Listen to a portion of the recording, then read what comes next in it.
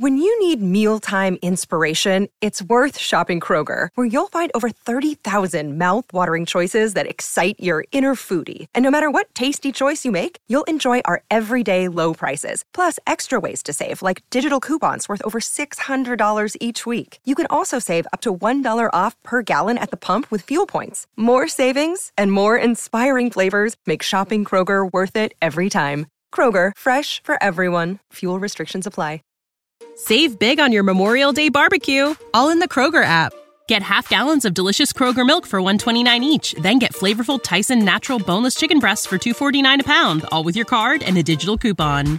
Shop these deals at your local Kroger today, or tap the screen now to download the Kroger app to save big today. Kroger, fresh for everyone. Prices and product availability subject to change. Restrictions apply. See site for details.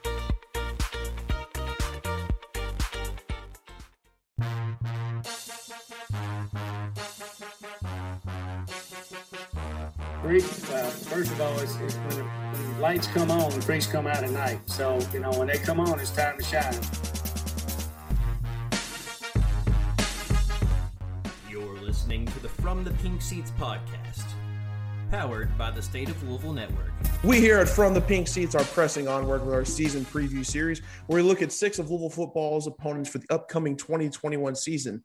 The Cardinals' Week 10 opponent is none other than Clemson. Louisville welcomes the Tigers to Cardinal Stadium after not having played them last season due to some COVID scheduling shakeups, and they're hoping to secure their first win in the series against them. Joining me to discuss this and look at the upcoming matchup, we're excited to welcome in Grace Raynor, who covers the Tigers for The Athletic. Grace, welcome to From the Pink Seats. How are you doing tonight? Yeah, thanks so much for having me. I'm doing well. How are y'all? I'm doing pretty good. I'm just glad to see that camp's about to start. Did Clemson start their camp today? I think I saw they start Friday. Friday of this week. Friday. Gotcha. Yeah. Louisville starts their camp. We're recording on Wednesday, August 4th. Louisville starts theirs on the 8th or 9th. I know it's a Sunday, but it's a Sunday. It's early in the morning. It's kind of weird having it be 9:30 in the morning on a Sunday, but hey, I like early stuff. You get it done and you get it going. So, but anyways, before we kind of get to talking to the 2021 season, I want to get into a little bit about the previous season. I know for Clemson, it kind of ended in unceremonious fashion against Ohio State in the college football playoff semi, but overall, how would you grade their 2020 campaign? I mean, I think, first of all, I think the fact that we got a 2020 season off in and of itself is like a huge win. Yeah, that's true. I think you look at this Clemson team and you're not surprised they made it back to the playoff, right? We knew Trevor Lawrence was going to be right back in this situation. I think there's some disappointment lingering in the facility about how now this is the second year in a row that they've gotten kind of blown out, to be blunt, in the playoff. And so that's something they haven't forgotten. And so I think that's the biggest thing that you look at from last year to this year is, all right, we know Clemson has been there. They can do it. They won the whole thing. But like, how do they get kind of back on track after 2 double-digit losses in the playoff? Yeah, because watching Clemson football over the last 5-6 years under Swinney, we're kind of used to seeing results in the opposite direction. I know Louisville's had a few games against Clemson where they've gotten the doors blown off them. I think there's only been 2 games where they're even remotely close, especially that 2016 game at Clemson. That was a fantastic game, one that I thought Louisville was going to pull through, but kudos to Clemson for finishing that one off. So I already know what the answer is going to be to this upcoming question, so I'm going to edit it out just a little bit outside of the overall changing of the guard at quarterback, which we'll get into this here in a second. What has been the biggest offseason storyline for Clemson? I think the biggest one has been the status of Justin Ross. Clemson's obviously a completely different offense with Justin Ross. And so coaches have been very optimistic about his return in 2021. Obviously, he had the congenital fusion in his spine in 2020. He didn't play at all. He had never known that he had it. He's had it his entire life. So I think that's been the big thing. Coaches have spoken like the process is kind of in the final stages. And at the recording of this podcast, he's not been officially cleared. But Dabo said last week that they are kind of in the final stages. So I think that's the big thing we're all monitoring, because you get him back and DJ Uiagalelei, I think, has a completely different offense and wide receiver core to work with. About Ross, that's actually one of my upcoming questions, so I'll just go ahead and build on that. You sound like someone who's had to research the term congenital spine fusion quite a few times. So for the the less informed. What exactly is this injury? Because whenever I hear about Justin Ross, I just spine injury. And for a lot of people, that doesn't exactly sound like he's ready to play football again. Yeah, so Justin was born with this fusion in his spine. He would have had it his entire life. Clemson discovered it in the spring of 2020 when he was just running a regular route. He got hit. They thought it was a stinger. They looked into the x-rays. They see this. The big part about Justin's situation is that, and I'm not like a medical expert, but this is how this is what medical experts have told me and kind of how I've comprehended it, is that just because you have a congenital fusion in your spine doesn't always mean that you have a bulging disc. And Justin could have developed his bulging disc differently, but a lot of times the fusion in your spine do cause bulging discs. So not always causation, but correlation type thing. Justin had surgery on the bulging disc in June of 2020. So that would be what would make him safe to play football again if doctors say he can do this. He will still always have the fusion. And I think a lot of people think that just because he had surgery, the fusion went away, because it's congenital, he will have the fusion for the rest of his life. But doctors took care of the bulging disc. So did it have anything to do with two vertebrae kind of fusing together? I think so. Yeah. I think that's what happened.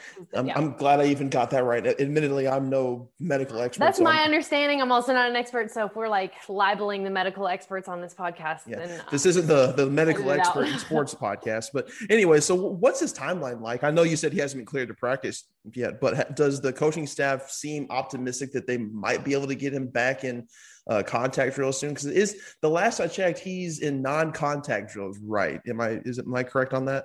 You are, yes. He's been in non-contact. So he kind of worked his way back into practice towards the end of last season, towards November-ish. And he was lifting weights, he was running, he had all these benchmarks that he cleared.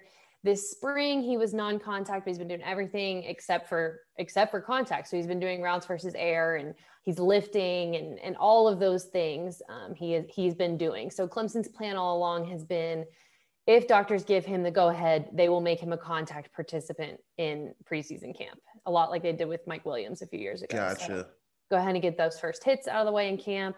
And then, of course, he'll take his first hit in a game, which I think we'll all probably hold our breath a little bit about. Mm-hmm. But that's something that they've talked to him about, too, is, okay, if you go out there and you play fearfully or scared, you might get hurt. And so I think once they get the full clear, and they seem to think that they're going to get it, they're speaking in that way, they're going to cut him loose, is my understanding. Yeah, based on what you're telling me, it seems that the $1 million question is how he's going to be able to take those first live reps, maybe not even in practice, but getting back to game, because he didn't play all of 2020 because of this. So I'm sure he's probably got a little bit of rust. So I'm sure if he takes that first live rep, I'm sure he's going to get back to normal. At least, is that what the vibe you're getting from him?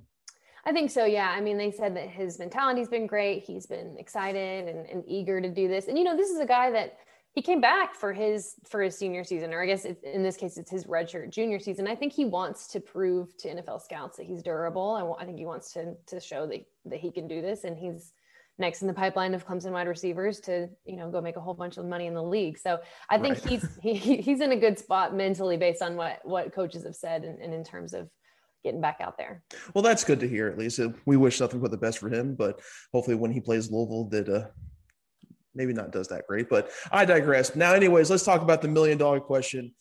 Obviously, we all know Trevor Lawrence taken number 1 overall by the Jags. He's heading to the NFL after an illustrious college career. And now in steps DJ, pardon me if I get this wrong, ukulele?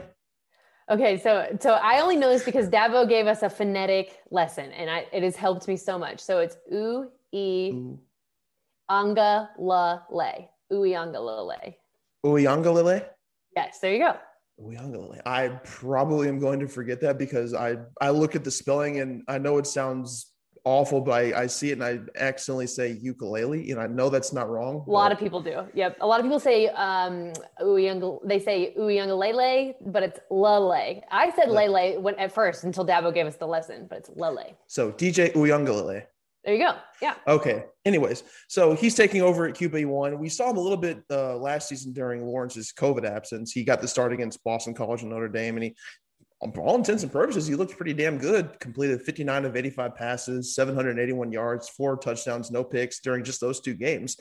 But for those who are relatively unfamiliar with him and his game and what he brings, what exactly is Clemson getting out of DJ? Well, first and foremost, they're getting their next quote generational quarterback, which is kind of the joke at Clemson now, is that every 2 years they're signing a generational guy, but he is their next 5-star, the next face of the program. But I think you look at DJ, the first thing you first of all, he's 6'5", 250. I mean, he's a big dude. He's a lot bigger than he looks on TV. But I think you have to start with his arm. He just had Brandon Streeter, the quarterback's coach, told us a couple weeks ago that DJ has the biggest arm of anyone he's ever coached. And this is the guy that just sent Trevor Lawrence to the NFL draft. Right. Number overall. So I think that is something that Clemson is also kind of working with. Like, okay, we know you want to sling it every time downfield, but let's stay within the system. But that's where it starts with, is his arm. He loves the deep ball. I think that he is a physical runner. He's not, Clemson says that he runs a little bit more like Taj Boyd and a little bit less like Trevor and Deshaun and Kelly Bryant, the way they use them. But yeah, I mean, his style is going to be different. He's going to look different than Trevor, but I think he is just as equipped to take this Clemson team to where it wants to go. Yeah, I was just about to ask, like, stylistically how different he is, but I guess another way to ask it, like, how much of a talent drop off is there from Trevor to DJ? Obviously, when you have someone that goes 1-1, there's a massive drop off, but it seems like Clemson is pretty optimistic moving forward with, the next, like you said, the next generational guy. So what would you compare his style to?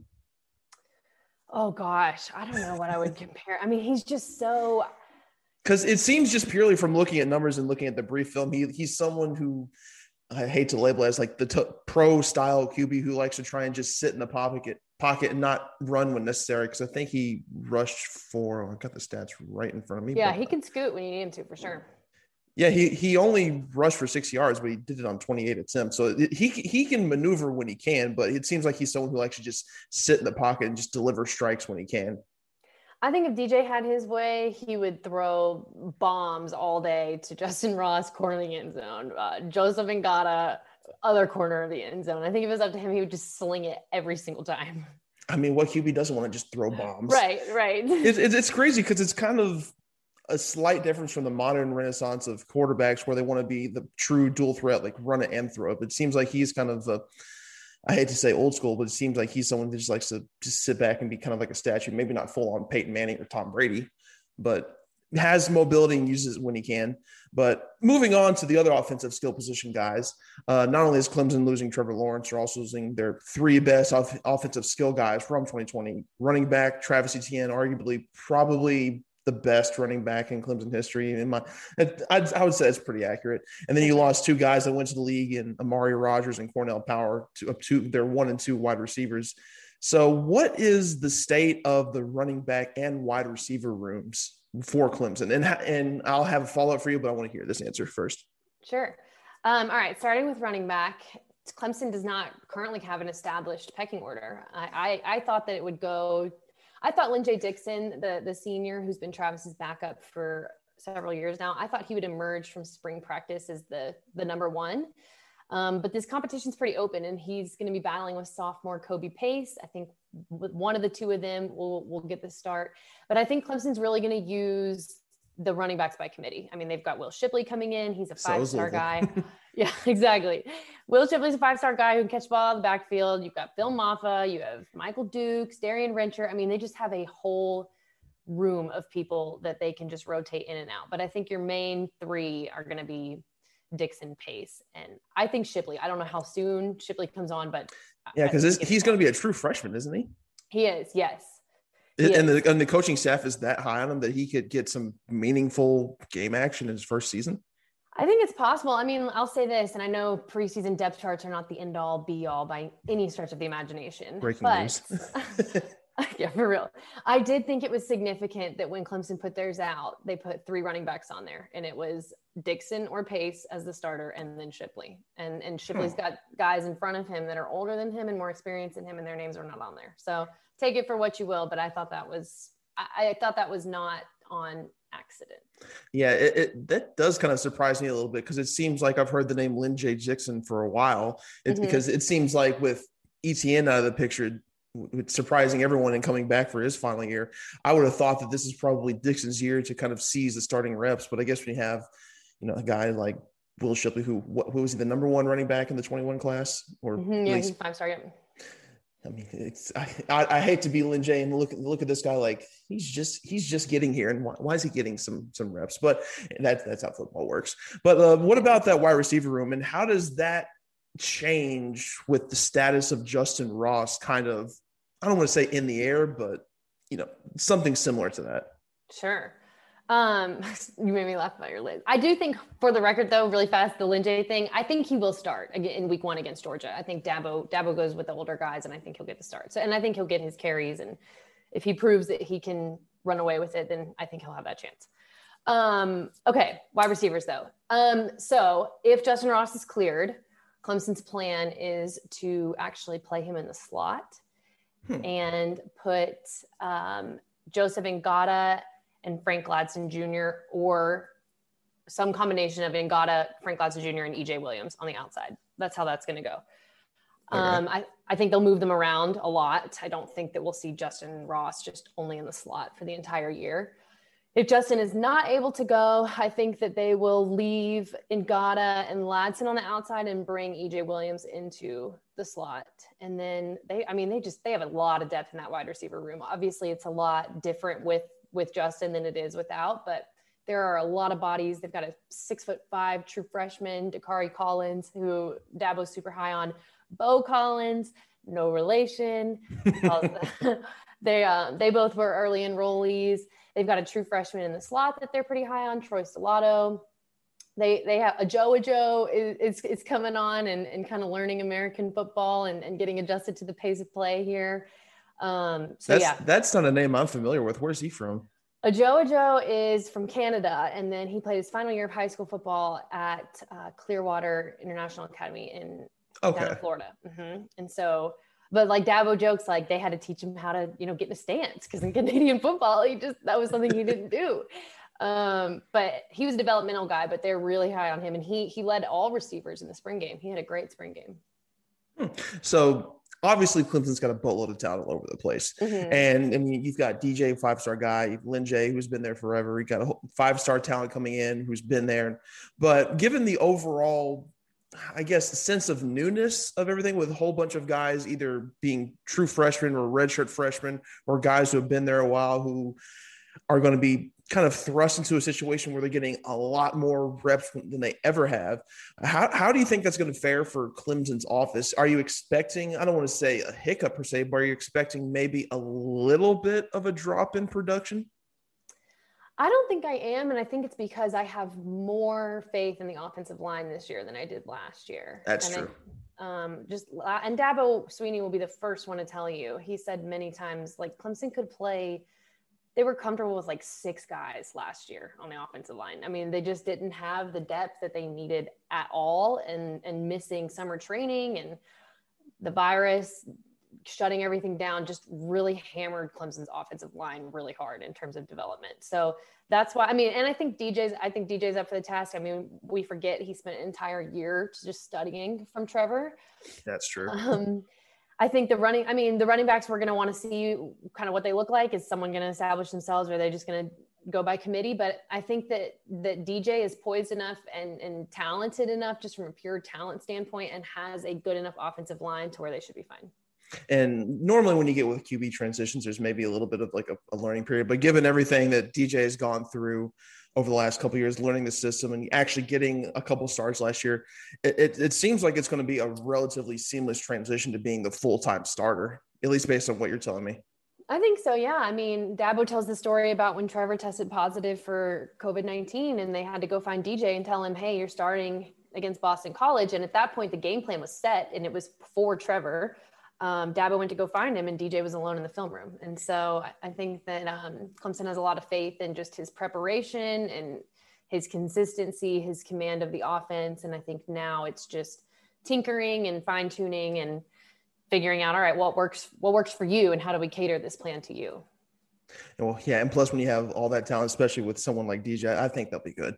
But anyways, enough about offense. Let's talk defense. Obviously, Clemson, like on the offensive side, has a bunch of returning talent on defense. I think when the preseason ACC team was released last month, whatever it was, they had, was it 6 defenders that were named to that list? Guys like Brian Breesy, James Skalski, Balin Spector, Nolan Turner.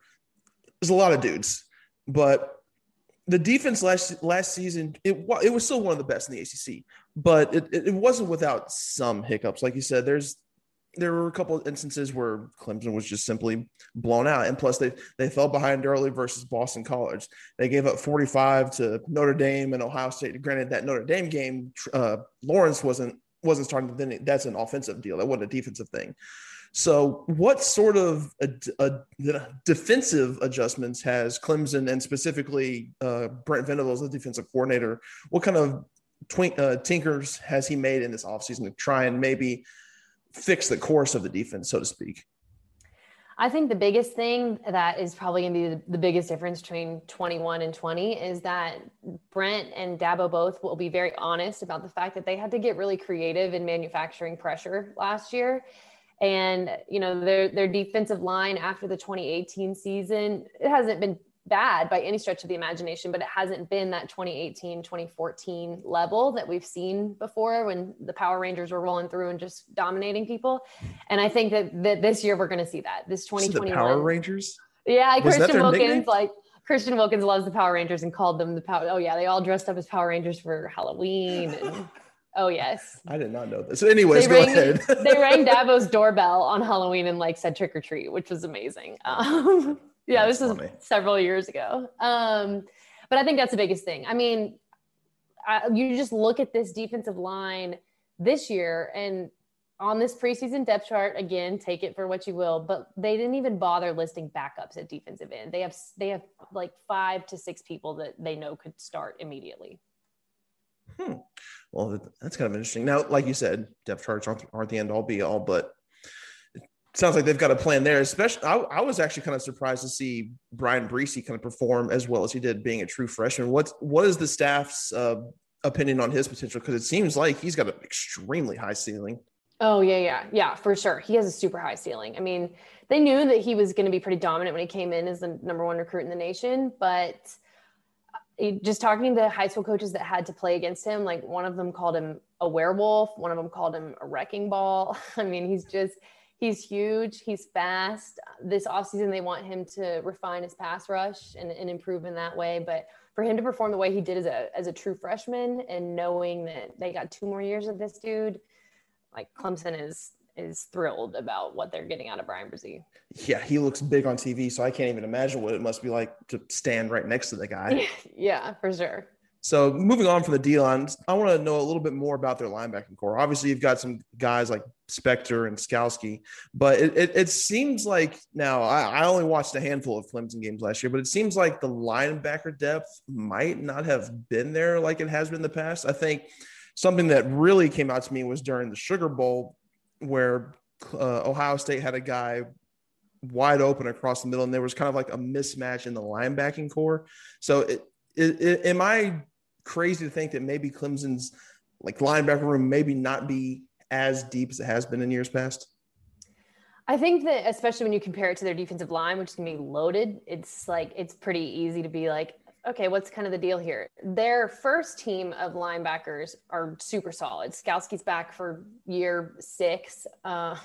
He's been in this system so long that they didn't even bother having him go through live reps in spring practice. He basically was a player coach in spring practice. So they get him back. Same with Spector. I don't think Spector did live either. He's back for his 5th year.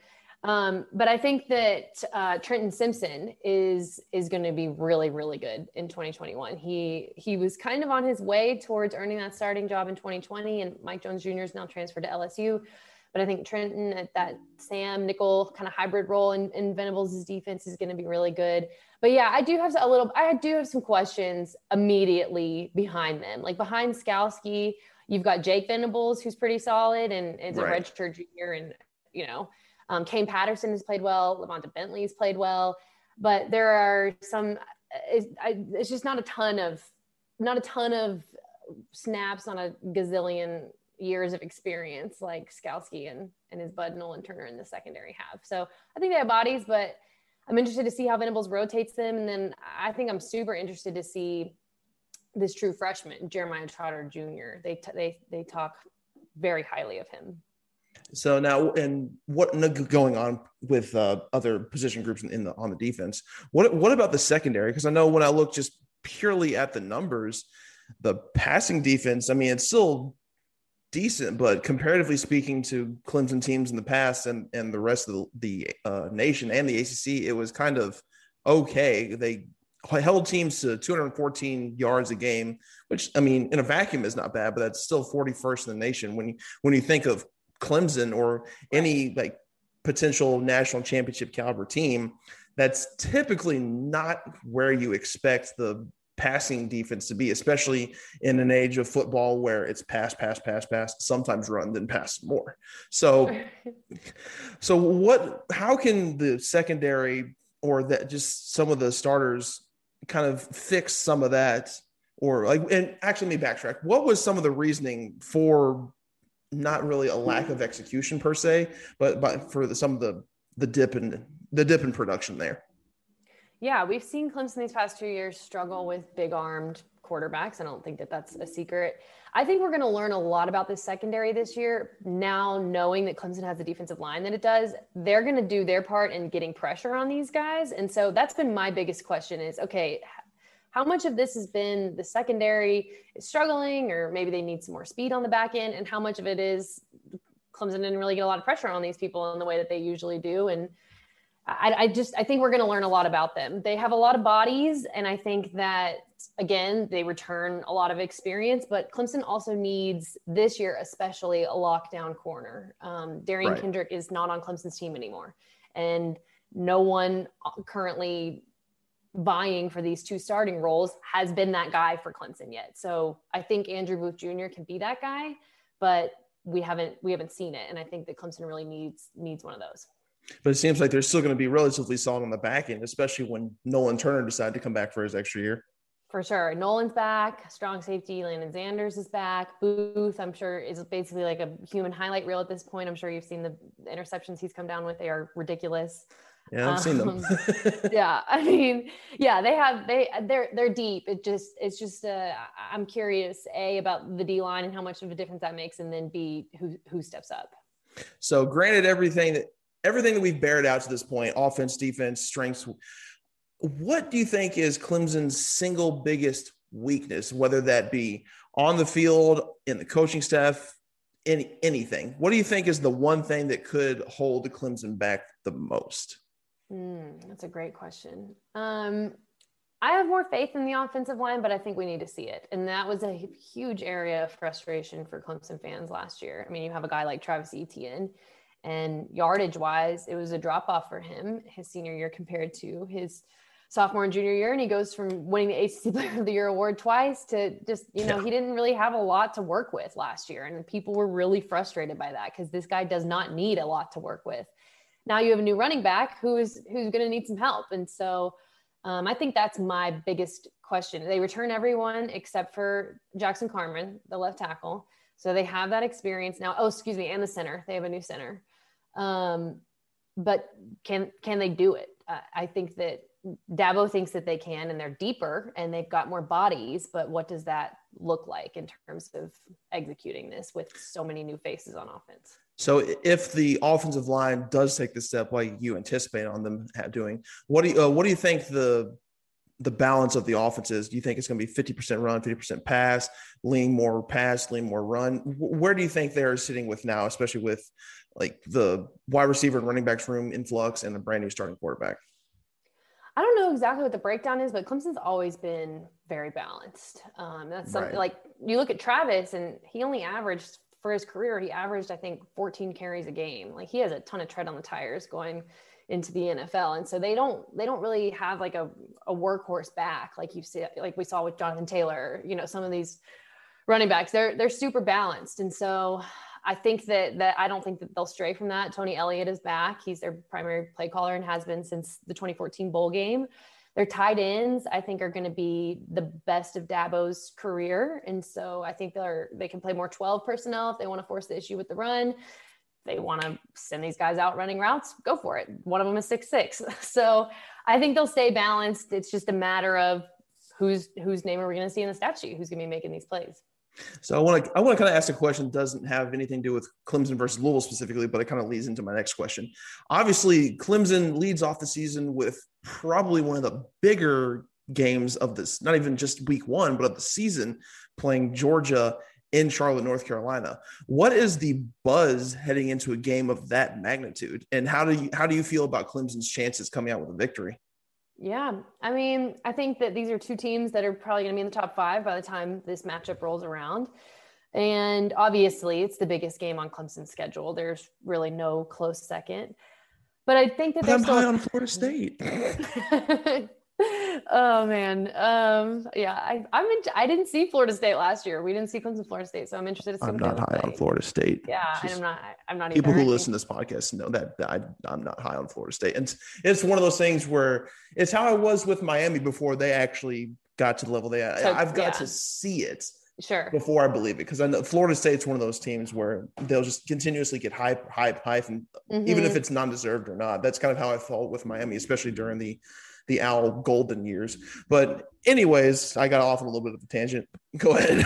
Wait, speaking of Al Golden, it was the Clemson game that ended things for him, right? When Clemson blew them out. It was. I mean, Clemson ended Bobby Petrino's tenure in Louisville, so congrats.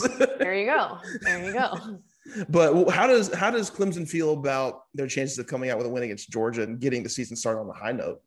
Yeah, I think they feel good about it. They feel great about DJ. DJ's got, I mean, when DJ went to Notre Dame, obviously Clemson lost, but he set a record for yards by an opposing quarterback against Notre Dame ever. He threw for 439 yards.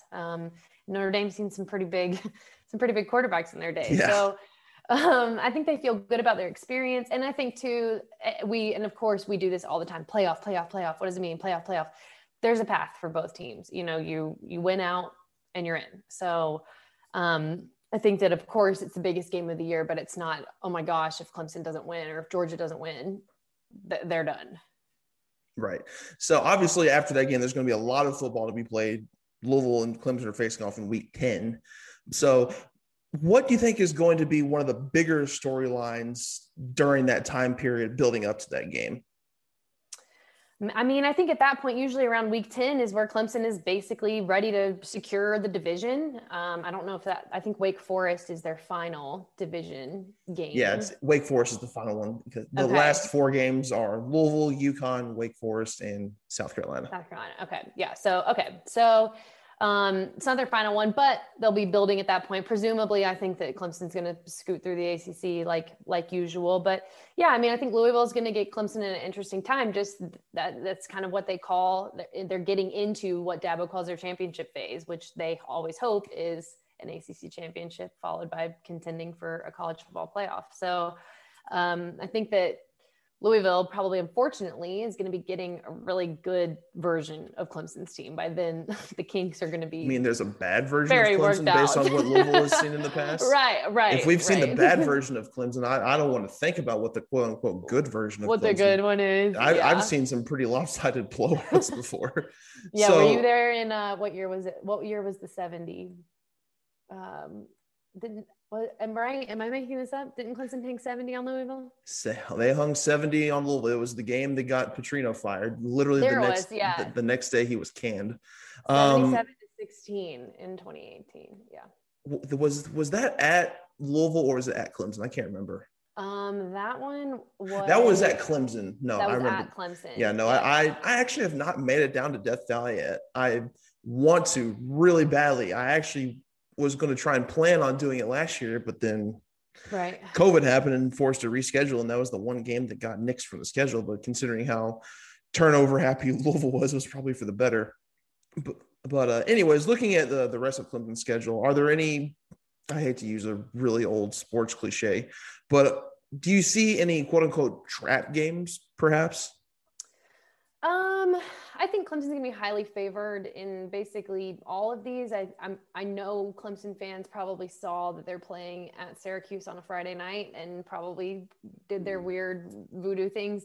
Things don't typically tend to go well. The Carrier Dome has some weird voodoo juju magic up there, because there have been a couple games where Louisville has been favored by a lot and just everything falls apart. I don't know what it's especially accentuated when it's not on a Saturday. Yeah, the Friday night games. And usually it's right, and this year it is too. It's usually always right around Friday the 13th. This year it's Friday the 15th. But weird things have happened in the past with Clemson, Syracuse. I have full confidence Clemson will do what it needs to do, but I know Clemson fans are still a little leery of the Carrier Dome on Friday night. I think if it was any other team in the ACC but Syracuse, because Syracuse, I think they were voted to finish last in the ACC. I know they voted finished last in the Atlantic, but both them and Duke, they're not going to be good. And it sucks because I was high on Dino Babers once upon a time, but that team's trending downward fast. Yeah, I mean, they were, what year was it, 18 when they finished top 15? They had double-digit wins, 18, and now they're – oh, that's what it was, double-digit wins, yep. Yeah, and now they're – what did they go? Did they go winless in league play last year? Oh, I don't know. I think they might have beat Pitt or were close to beating Pitt, but I'm pretty sure they were close to winless or one win. But anyways, that's another podcast episode for another subject. But anyways, I asked those last couple of questions to kind of build up to ask, who do you think needs this game more, Clemson or Louisville?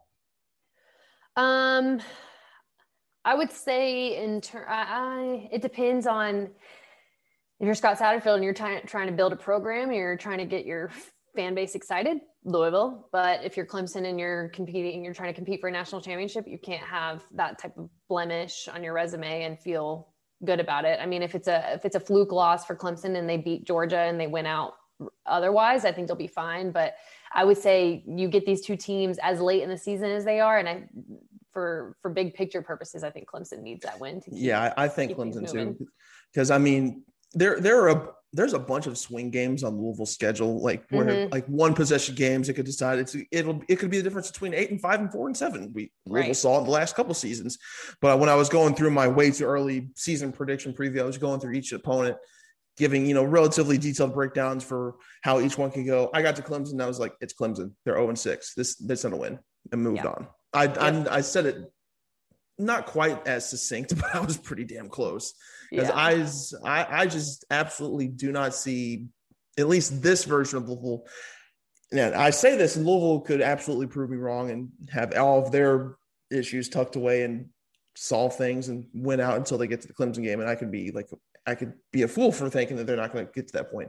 But anyways, I think that Clemson, I'm going to agree and say Clemson probably needs this more, because it's getting to the point in the season where it's kind of late and you're hoping to just take care of business, put away the Atlantic Division, secure your berth in Charlotte, and kind of get your mind right on the bigger picture. Now, of course, to use the old coaching cliche, we're taking it one game at a time. I mean, you want to clinch the ACC, the Atlantic. That's the first step in getting to the college football playoff and getting to the national title. Yeah. So I think Clemson needs it more. Now, that's not to say that it's going to be a struggle for Clemson, because I obviously think Clemson is heavily favored in this game. Sure. But like I said, there's a lot of football to be played. Louisville could be a lot better. Clemson could have some issues. I'm not going to say Clemson could be markedly worse, because I don't see a team of this talent and stature being any less than 1 or 2 losses heading into that game. But so I'm going to go with Clemson. But anyways, this has been another great. This is a really in-depth, because I admittedly don't watch a lot of Clemson football. I think a lot of fans out there kind of hate watch Clemson at this point in hopes of seeing a complete breakdown or a loss, because I think a lot of people are starting to get to the point where they view Clemson in the same manner as Nick Saban, where they're just tired of them winning all the time. But it's good to get a little more background information about Clemson and how they operate and what they do and how they do. And I'm excited to see how it pans out. I think obviously Clemson's going to win the ACC. At least I think. If anyone's going to challenge them, maybe North Carolina, because they've really had things going in the last couple of years. Mac Brown, when he was first hired, I had my doubts. I thought he's gotten a little bit too old. I didn't know how he was going to fare on the recruiting trail. I didn't know how that was going to translate going back to UNC, and then look where they're at now. They're probably a consensus top 10, 15 team. They got the preseason ACC player of the year, and it seems like we're going to get a really good Clemson versus UNC title game in Charlotte. But anyways, this has been From the Pink Seats, another great season preview series where we take a look at the top 6 opponents for the 2021 schedule. Grace, thank you for joining us. Go ahead and plug all of your stuff. Well, thank you for having me. I am on Twitter at GM Raynor, Raynor, and all of my stories are on the Athletics Clemson page, just theathletic.com, and go to the college football tab and hit Clemson, and you'll see everything you need to know about Dabo Swinney and his Tigers. And I will vouch for The Athletic. I know a lot of people like to crap on paid subscription services, but I've got one to The Athletic. I love it. They've always got a lot of great content. I know I've read a couple of your stories through our mutual friend, Tori McElhaney. The best. Probably another name I just butchered. No, you got it. That's it. McElhaney. Sweet. Okay. I'm 2 for 2 on names tonight. I can go to bed happy. Yeah. But anyways, Grace, thanks for joining us. Well, are you going to make the trip to Louisville?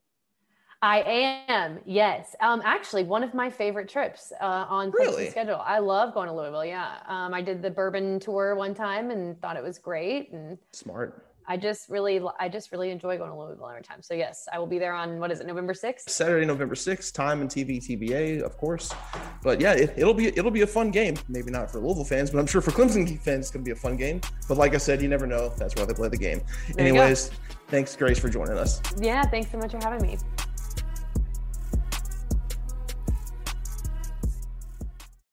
When you need mealtime inspiration, it's worth shopping Kroger, where you'll find over 30,000 mouth-watering choices that excite your inner foodie. And no matter what tasty choice you make, you'll enjoy our everyday low prices, plus extra ways to save, like digital coupons worth over $600 each week. You can also save up to $1 off per gallon at the pump with fuel points. More savings and more inspiring flavors make shopping Kroger worth it every time. Kroger, fresh for everyone. Fuel restrictions apply. Save big on your Memorial Day barbecue, all in the Kroger app. Get half gallons of delicious Kroger milk for $1.29 each. Then get flavorful Tyson natural boneless chicken breasts for $2.49 a pound, all with your card and a digital coupon. Shop these deals at your local Kroger today, or tap the screen now to download the Kroger app to save big today. Kroger, fresh for everyone. Prices and product availability subject to change. Restrictions apply. See site for details.